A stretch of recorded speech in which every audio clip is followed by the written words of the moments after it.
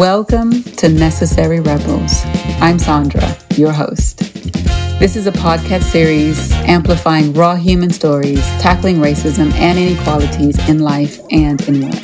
Do you want to know how to be actively anti-racist? Do you want advice on challenging racism? Do you know how to have those uncomfortable conversations? Then lean in and join me. Whether you're in the USA or the UK, we know that change is happening. So why not come along and be part of that change?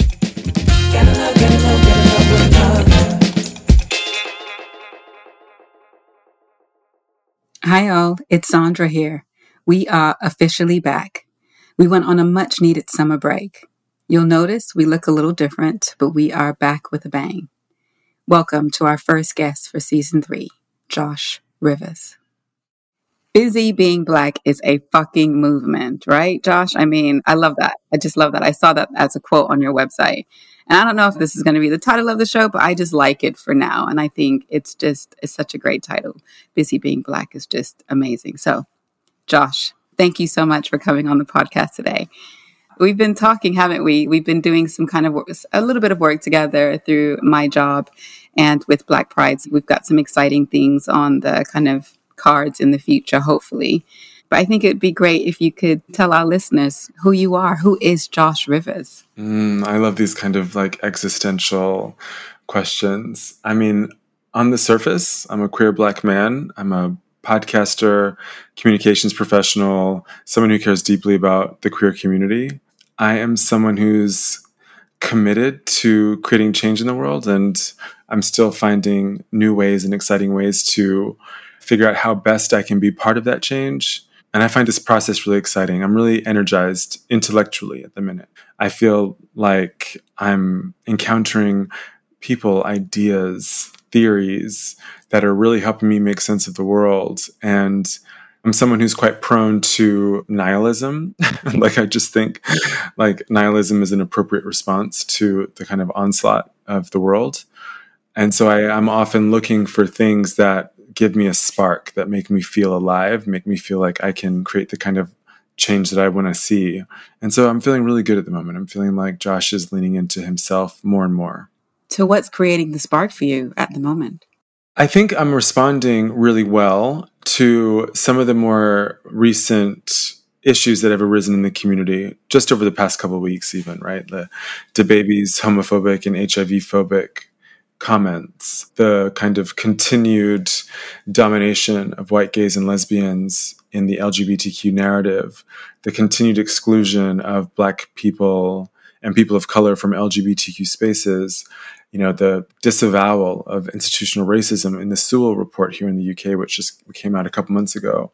And I feel like I'm responding to these moments with an anger that feels quite righteous, but that drives me to figure out, well, why does that happen, right? I think that understanding why things happen has been very important to me so that I can then metabolize that and give it back to people, right? So if you're also confused about what's happening right now, let me help. I'm trying to figure out how to make it make sense for myself. Maybe this makes sense for you too.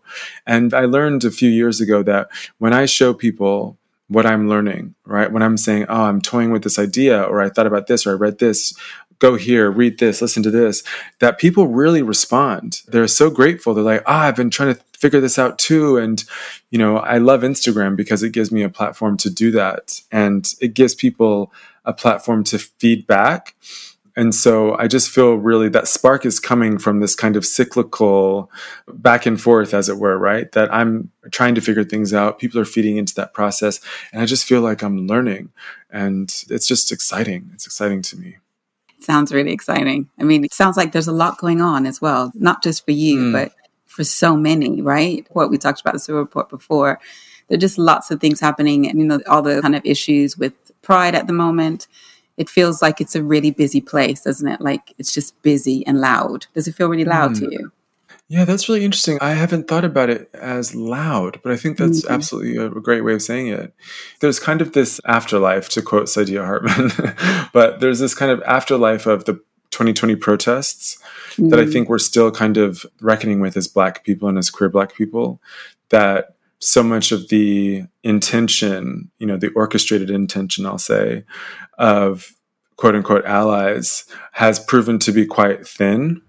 Mm. And we're still trying to navigate the world as queer and Black people who are trying to figure things out as we go. And so, yeah, the noise can sometimes be distracting. I find that my best response to that is to make sense of the noise, is to try to figure out what's going on. Like, I'm looking at my book now, Black Queer Studies, which came out in 2005. And it's kind of this endless resource of theory that like helps make sense of what's happening in the present moment. And so the only way through that loudness, for me at least, is to dive into a book or an essay or a documentary and think, okay, well, someone has some explanation for what's happening. How can I find it? It's really interesting way of putting it. It'd be great if you could drop some of those gems that you're kind of reading with our listeners. Anything that stands out for you that you're reading at the moment, or Absolutely. Yeah. I'd love to do that. So the first is Black Queer Studies, which is available from Duke Press, one of my favorite publishing houses. It's incredible. And it was compiled by E. Patrick Johnson and Mae G. Henderson. And Black Queer Studies is an important text on its own because it represents the kind of beginning or flourishing of Black queer studies, distinct from queer studies in the academy. And I'm not an academic. You know, I did 1 year of university and was like, I'm going to go live in the world. But I'm really drawn to academic texts because I think they're really challenging and I like the challenge. I have to really focus my mind. And so Black Queer Studies is like this amazing compendium of thought from queer Black people who are trying to rethink what it means to be queer in the world and what it means to be Black simultaneously. And so there's conversations about what it means to have a queer politics, what it means to live among homophobic families, what it means to challenge the narrative around the closet, right, and coming out. And it's just this amazing resource. And, you know, I woke up this morning and I was thinking about something I read yesterday by Saidiya Hartman. And I was like, there's something about the closet that's really bothering me. Like, what can I read that's going to help me think through it? And I grabbed Black Queer Studies and I looked at the table of contents and I was like, oh, of course, that essay by Marlon B. Ross about the closet. So I just find it so helpful. I'm also loving Kevin Quashie's 2 books. I'm currently on his second one. His first one I reference all the time on the show, The Sovereignty of Quiet. And he argues in The Sovereignty of Quiet that Blackness, as it's constructed, is always supposed to tell us something about democracy or racism or violence. And actually that what we lose in that construction of Blackness is what he calls the wild and voluptuous interior lives of Black people. That we have worlds within us that we're not allowed to encounter or explore or nurture because we're so busy fighting for our lives, right? And he says that part of what we're trying to do is to create that space for us to explore those interior lives, to figure out who we are beyond anti-Blackness, right? That part of securing a Black joy, it lives within us. So I think about and reference that a lot. And the third one I'll say is Towards Gay Communism by Mario Miele. And I think it's considered a seminal queer theory text. And it came out in 1978. Trigger warning, suicide. Miele died by suicide in 1982, I believe, if I remember correctly. So just before the onset of the AIDS epidemic. And he was an Italian theorist who really challenged prevailing notions of homosexuality at the time and about heterosexuality. So one of his most exciting ideas was that, you know, homosexuality has always been pathologized, right? People are always trying to figure out why people are homosexual instead of why people are heterosexual. And he says that, you know, heterosexuality depends on a vilified, demonized, deviant homosexual, which he thinks calls into question heterosexuality's own pathology, right? He thinks that heterosexuality doesn't actually make sense, that heterosexuality is a distortion of our natural state, which is to be all-encompassing, all-loving. And so I find that a really invigorating text because I think that's what I wanted to hear when I was coming into myself. I wanted to hear someone say, no, heterosexuality is not normal. It was made normal. And so I think I recommend that to everyone I meet. Like, you have to read Towards Gay Communism. It's really exciting. We're definitely going to add that to the list because they all 3 sound like something you definitely have to have on your bookshelf and you definitely need to digest, I think. You mentioned the closet, and I wasn't going to ask you this, but since you did mention that, do you remember when you came out? Is it fair to ask you about the closet? Do people say that these days? That's interesting. I don't mind being asked about when I came out because coming out forms part of that public discourse around gayness. And so I don't have an issue with the question and I don't have an issue with people's curiosity. I think one thing to consider is that some people have really difficult coming out experiences, really traumatic coming out experiences. And so I think what we have to figure out, both as LGBTQ people and those outside of who support us, is how do we approach that inquiry, right? How do we find out more about people without potentially triggering them? How do we create space for those people to tell us about themselves in that way? And I don't have an answer to that. I'm still trying to figure that out. But my coming out was, in retrospect, was really good. I came out to my mom first when I was 16. And I thought it was going to be a huge deal. And she said, I've known since you were 4.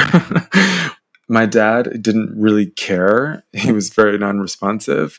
And what he said in the moment was, well, I can't do anything about it. So what do you want me to say? And what I find interesting about my coming out experience was that as I've gotten older, I realized that my response to my dad's, well, what do you want me to say? I can't do anything about it, was one of anger. I was very angry at his response. And looking back, I don't know why. It's a pretty great response, right? An acknowledgement that he can't do anything about it. I probably said that too. Right. It was a fantastic response. And I was so upset, and I don't know why. And I think I wanted him to disown me. I think I wanted him to be mad. I think I wanted him to give me a reaction. And he didn't. He didn't have a problem with it. And in trying to make sense of my response recently, I've been like, you know what? I think what we learn as young queer people still is that whether or not our family tells us that we're supported, the world tells us via kind of like a systemic and perpetual homophobia that it's wrong to be gay. And we internalize that. And so what happens is that we sit on this narrative, and it builds up within us, and this kind of ball of angst grows and grows and grows. And then we come out finally, we get the strength to come out, and your family goes, meh. I'm like, that's infuriating, right? If it was always going to be okay, why have I been sitting on this like that? And it made me think of how we don't look after people after they come out. We prioritize coming out as the apex of the experience. We think that when people come out that everything's fine. It's not. You've got people who have been sitting on feelings of inferiority, of shame. They've been thinking about you as their family members, as people who will not like them. Like, that has a really powerful impact on one's emotions, mental health. And so when they come out and we say it's fine, and we don't go skipping down the street, like, we have to then unpack and untangle a knot that has been growing inside of us.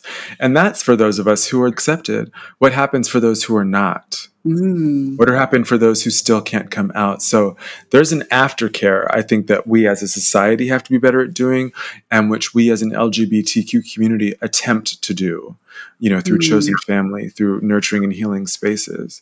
But there has to be, I think, a more comprehensive approach to how we look after young people or anyone who's questioning who they are in the world. It's our role as an ally as well. I think I mentioned this to you before, but most of my nieces and nephews have all come out to me. And so I just feel really privileged to be able to be that person for them. But I think it's also helped other members of my family understand what an ally looks like and how we then support our family members in this space. I hope that I've been a real example to them about what that actually looks like and how we look after our young people. These are kids, right? So they were 14, 15, 16. I mean, I know some people come out even younger than that, but for them, that's really young. And it's being queer, being Black, in America, it's not an easy ride, right, Josh? Sometimes it's not an easy ride in your own family. That's right. And then you're expected to go out into the world and find a new one. I think it's tough. But I mean, I'm curious about what your journey has been like, because have you always just kind of been fine? Like, have you always been one of the good ones? Like, what happened at that first coming out? Like, did you have to recalibrate yourself? Did you have to have a conversation with yourself? Like, what was that process? Oh, God, no. I think I've always been most of my best friends are gay or queer. They're from the gay community. So I've always surrounded myself with just a diverse mix of friends. And so I think that Mm. for my family, even people who weren't quite, cool with it, they understood that I was the aunt who was a bit out there because of who I surrounded myself with. And that's intentional, right? I want to be surrounded by lots of different people, who have different experiences, different backgrounds. And to me, that's really important because I'm learning, right? I'm learning from all of these people. I'm learning from my queer Black friends about what it means, my queer white friends as well, about what it means for them in that space. And so I think I was just an open book. And so they just saw me as the person. So I was just the person. So it was a really natural. I didn't have to do no recalibrating. It was just perfectly natural for me to say, hey, I'm here. What do you need? How can I support you? Do you need me to speak to your parents? What do you want from me? What does this space look like for you? What does this look like for you? 6 months from now, a year from now, what can I do? And just being available. And I've always been that way. And so I think that's just how they see me. And so I feel really privileged that I have been the person for so many of them coming out. So Yeah, I'm thinking about it a lot now because, my niece and nephew and my sister have recently moved nearer to us. And so I pick them up every Friday from school and spend the weekend with them. And I'm very, very conscious that like children are always watching, right? If I think about my own childhood, I was always observing. And you know what it's like. You turn and you see the children looking at you and you were just washing the dishes. Like they're always looking. So I'm hyper conscious and I want to be a really positive role model. Like I want them to see me walking into places with confidence and with my shoulders back and my head held high. And I want them to see me being myself. And I want them to see an expression of authenticity that resonates with them. And I'm always talking to people who have young people in their lives because it's an honor, right? As you've said, to kind of be a steward for younger people. And it feels right. I was reading my birth chart with a friend who does astrology, and children are all over the place in my chart, right? They're like, you're a teacher or there's children in your life. And I feel like I want to make an impact, a really resonating impact, not just in the children in my own lives, but in what young Black children think is possible for themselves in the future as well. Absolutely. Absolutely. And to just be open to and be flexible to everything that's happening, right? Just be open to those things, but to also have backup. I remember thinking when I had my daughter, I was a very young mom. And when my daughter was growing up, I didn't know what support she was going to need. And I said, look, you might not be able to speak to me, and that's fine. But I've got sisters, I've got cousins. There are people in our circle who you will have who will be available for you to speak to them. And they were. And I'm always kind of making sure that we've got kind of support systems in place for members of my family so they don't ever feel alone. They don't ever feel like they've got to deal with something by themselves. And so this is the part we've always played, is to make sure that they've been support systems. So I'm support system for my sister's children, and she was for my children, and so forth and so forth. And so, I think that's, if we're thinking along those terms, then we kind of cover everything. I hope we do. I hope we are providing that extra level of support they might need. Yeah, it sounds like you do.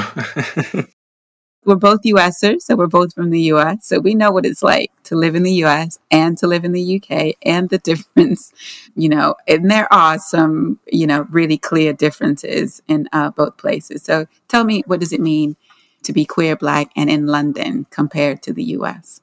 Well, this is a great question because for clarity, I spent most of my life in the UK. I was born here. My mom's British and my dad's American. And he was in the military. So I was born here and, spent childhood summers in Texas with my family, where they're from. I went to high school in the US and then I came back here for university. So cumulatively, I've spent most of my life in the UK. It's just the American accent's the one that stuck. But I came of age, if you will, in Atlanta. I left Atlanta before I could drink, before I could go out on the scene. I came to London and that's where I came into my queerness, right? That's how I understood or began to understand what queerness is. If I look back honestly, I think it had a really detrimental impact on my understanding of myself. Like it was kind of 2 steps forward and 2.5 steps back, in that I went from Atlanta surrounded by steeped in Blackness, right? I would have emerged into a Black queer scene predominantly in Atlanta that has its own issues, of course. And then what happened was I was kind of taken out of Blackness and thrown into whiteness. And I wrote about this actually, that I felt like I had to escape Atlanta. And in doing so, I kind of ran into the clutches of whiteness, and that kind of some of my resentments, or that I really wasn't prepared for the way white men treat Black bodies. And so, I don't want to trigger anyone, so I won't get into it, but I just wasn't ready. And so my coming of age as a queer person has happened here in the UK, has happened among a largely white LGBTQ community. And my coming back into myself has been really to reorient who I'm with, who I look to, who I read, who I listen to, who I spend my time with. And so I would say, since my queerness became a lot more political and radical, actually in 2015 with the murder of Freddie Gray, like there was the intersection of my queerness and Blackness was kind of magnified with that Black Lives Matter uprising in Baltimore. So yeah, I don't know. I've only been on the gay scene in the US sparingly, once in LA, twice in New York. It's been that it hasn't been my experience.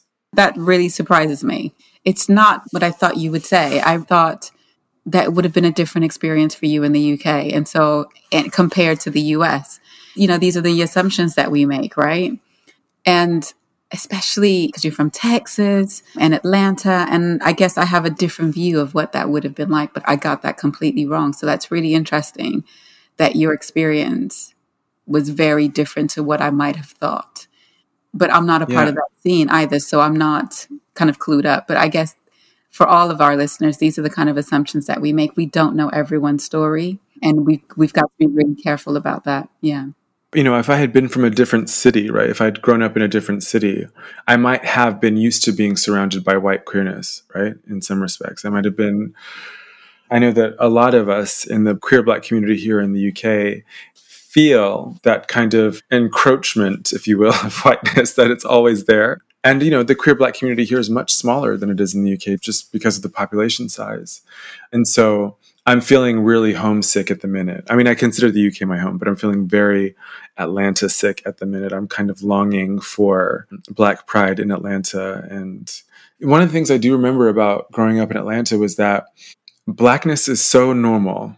Everywhere you go, there's Black people. You're never in Atlanta, with the exception of some suburbs, like you're never not around Black people, And here I am living in Norwich, and it's such a remarkably different experience. I mean, even being in Dalston, London, like it's so white. And so it is a cultural adjustment. And my experience was that I had to make a number of different adjustments to myself to feel like I could fit in. And some of those adjustments, I think, were very bad, right? I adopted some very bad habits that I was learning from white gays that I then went on to be punished for appropriately. But, that who I became when I was steeped in whiteness and white gayness, to be specific, had some really damaging consequences for me that I've had to really work to rectify, not only within the community, but spiritually and within myself. Wow. Very, very interesting. There is something around, if you're a Black person, being in a Black community. So lots of people, when they go away for summer, they go home, right? And a lot of my Black friends, they're from the Caribbean or from places in Africa. So they're going to be in spaces where it's predominantly Black. And there's something really special about that, right? There's something really magical about being in spaces where you are with your people, right? And there's something really powerful about that. And which is why I love coming back home, because when I am home, I am surrounded by my family who are all Haitian. And it's just amazing to just be around, Creole speaking people, my Black family. And there's something quite magical about being in that space. So I totally kind of get that yearning to be back in that space. Yeah. And I want to eat like fried green tomatoes, and I want to eat chicken fried steak with white gravy, and I want to eat biscuits, and I want to eat collard greens, right? Like I want my food.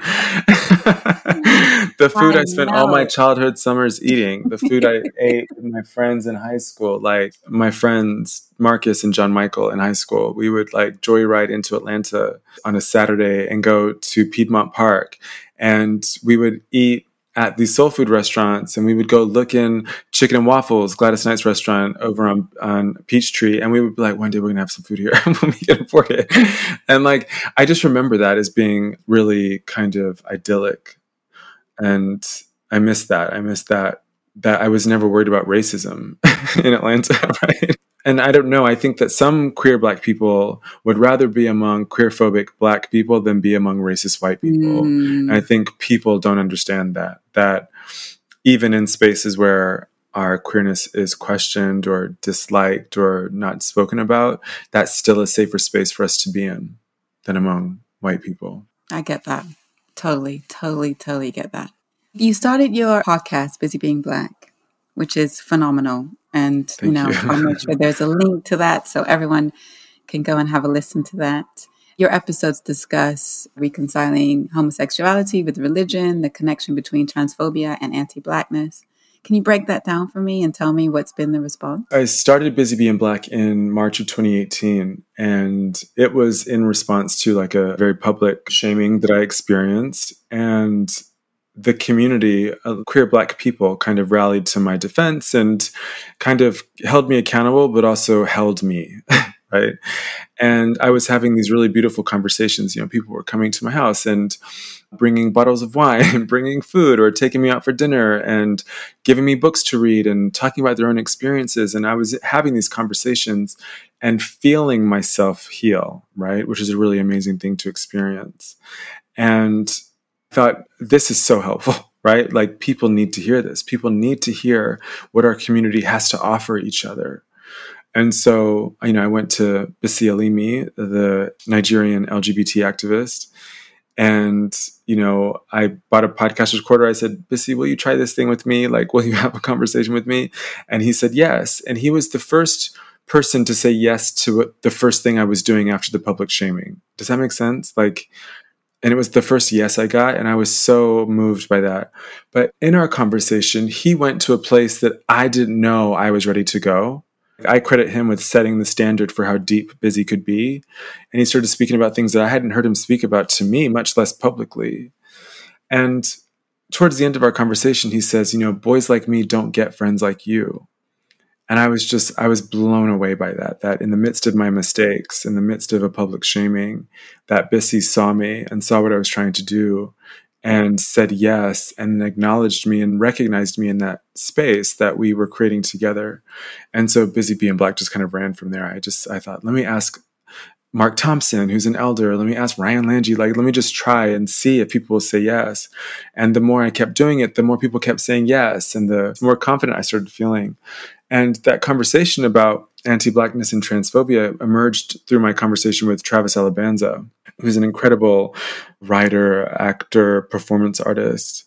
And they opened up so much in that conversation about how the policing of Black people's bodies during enslavement set the groundwork for the policing of trans bodies now.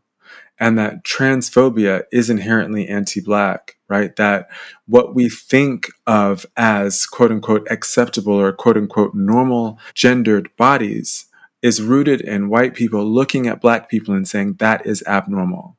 You're not a woman. You're not a man. And so transphobia has its roots there, right?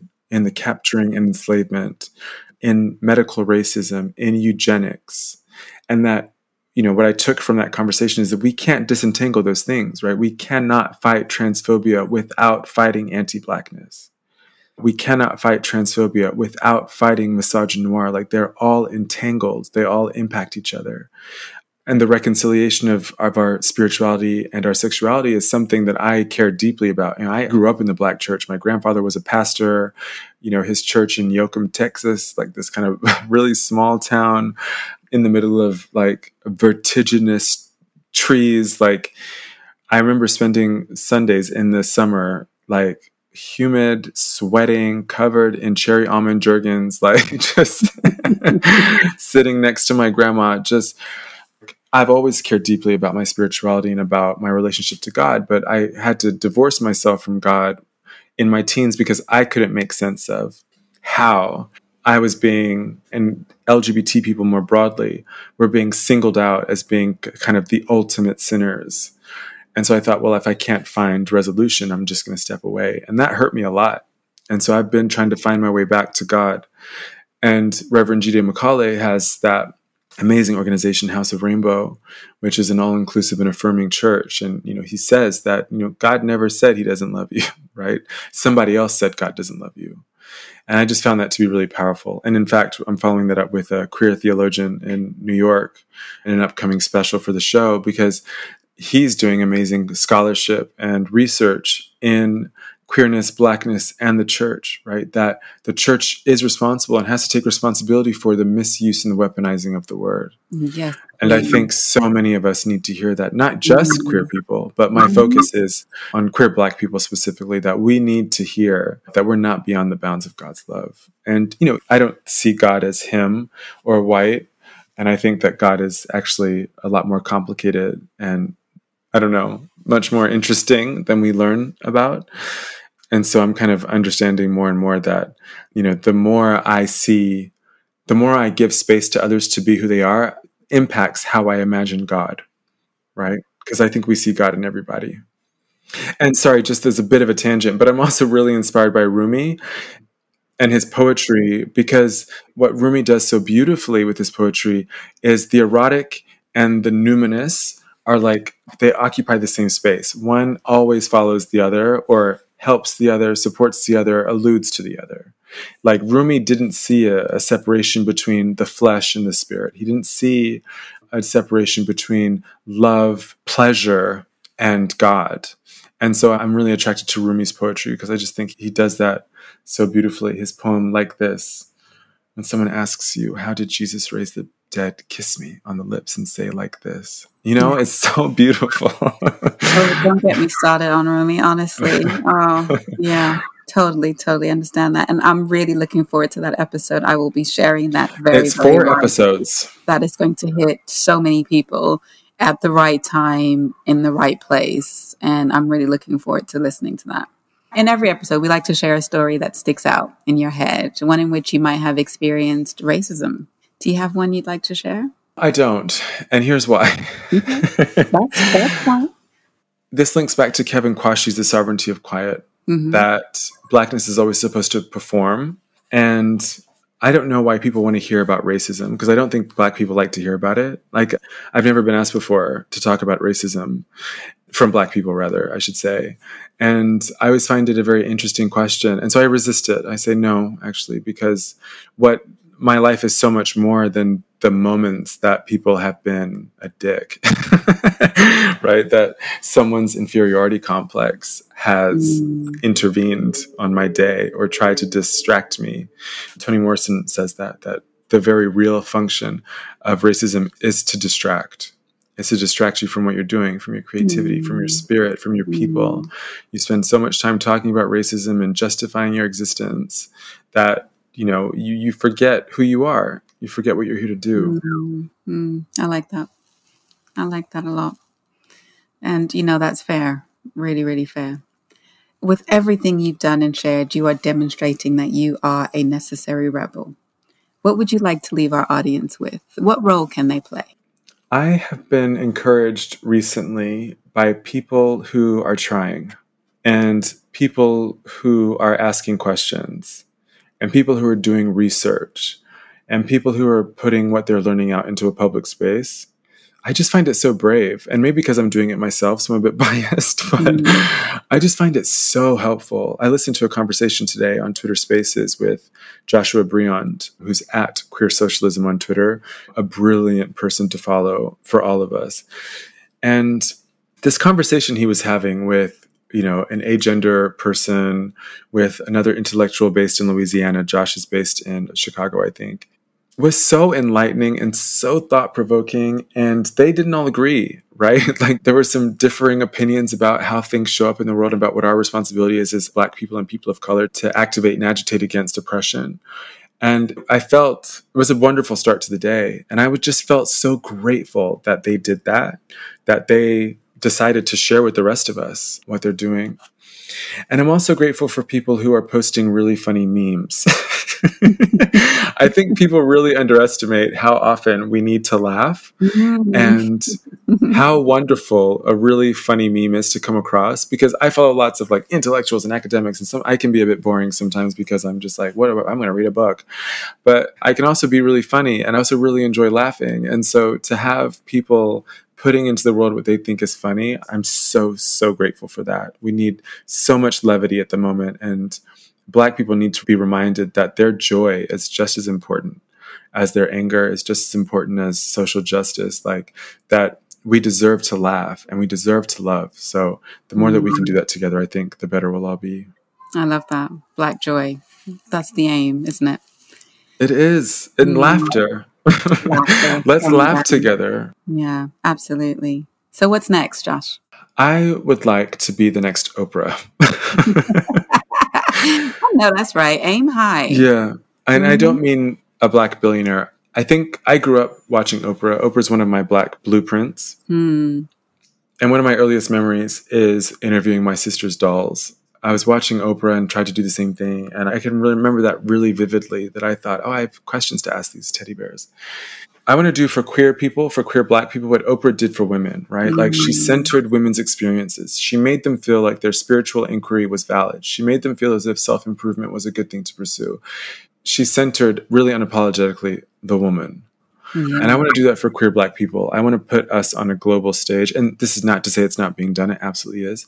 But I want to create a space in which queer Black people and queer people of color are absolutely centered and prioritized, and where they can see themselves reflected back to them in their brilliance, in their averageness, in their ordinariness, in their everydayness, in their ambitiousness. Like I want a space in which all of who we can be is on show and display and is celebrated and appreciated. So that's what I'm trying to do with Busy Being Black. I want to help change the world through this platform. I have no doubt you're going to do that. I have no doubt, Josh. Absolutely.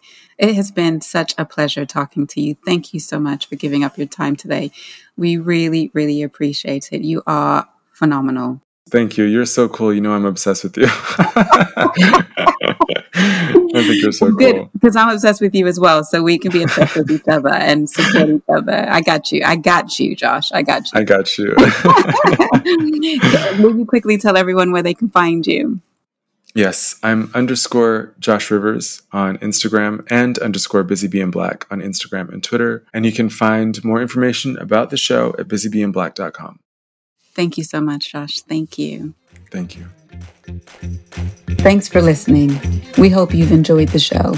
You can find us on Apple Podcasts, Spotify, or wherever you get your podcasts, and on Instagram at necessary_rebels_pod. This was an II Studios production. Please remember to rate, subscribe, and give us any feedback, as we're always trying to be better. And stay tuned for our next episode.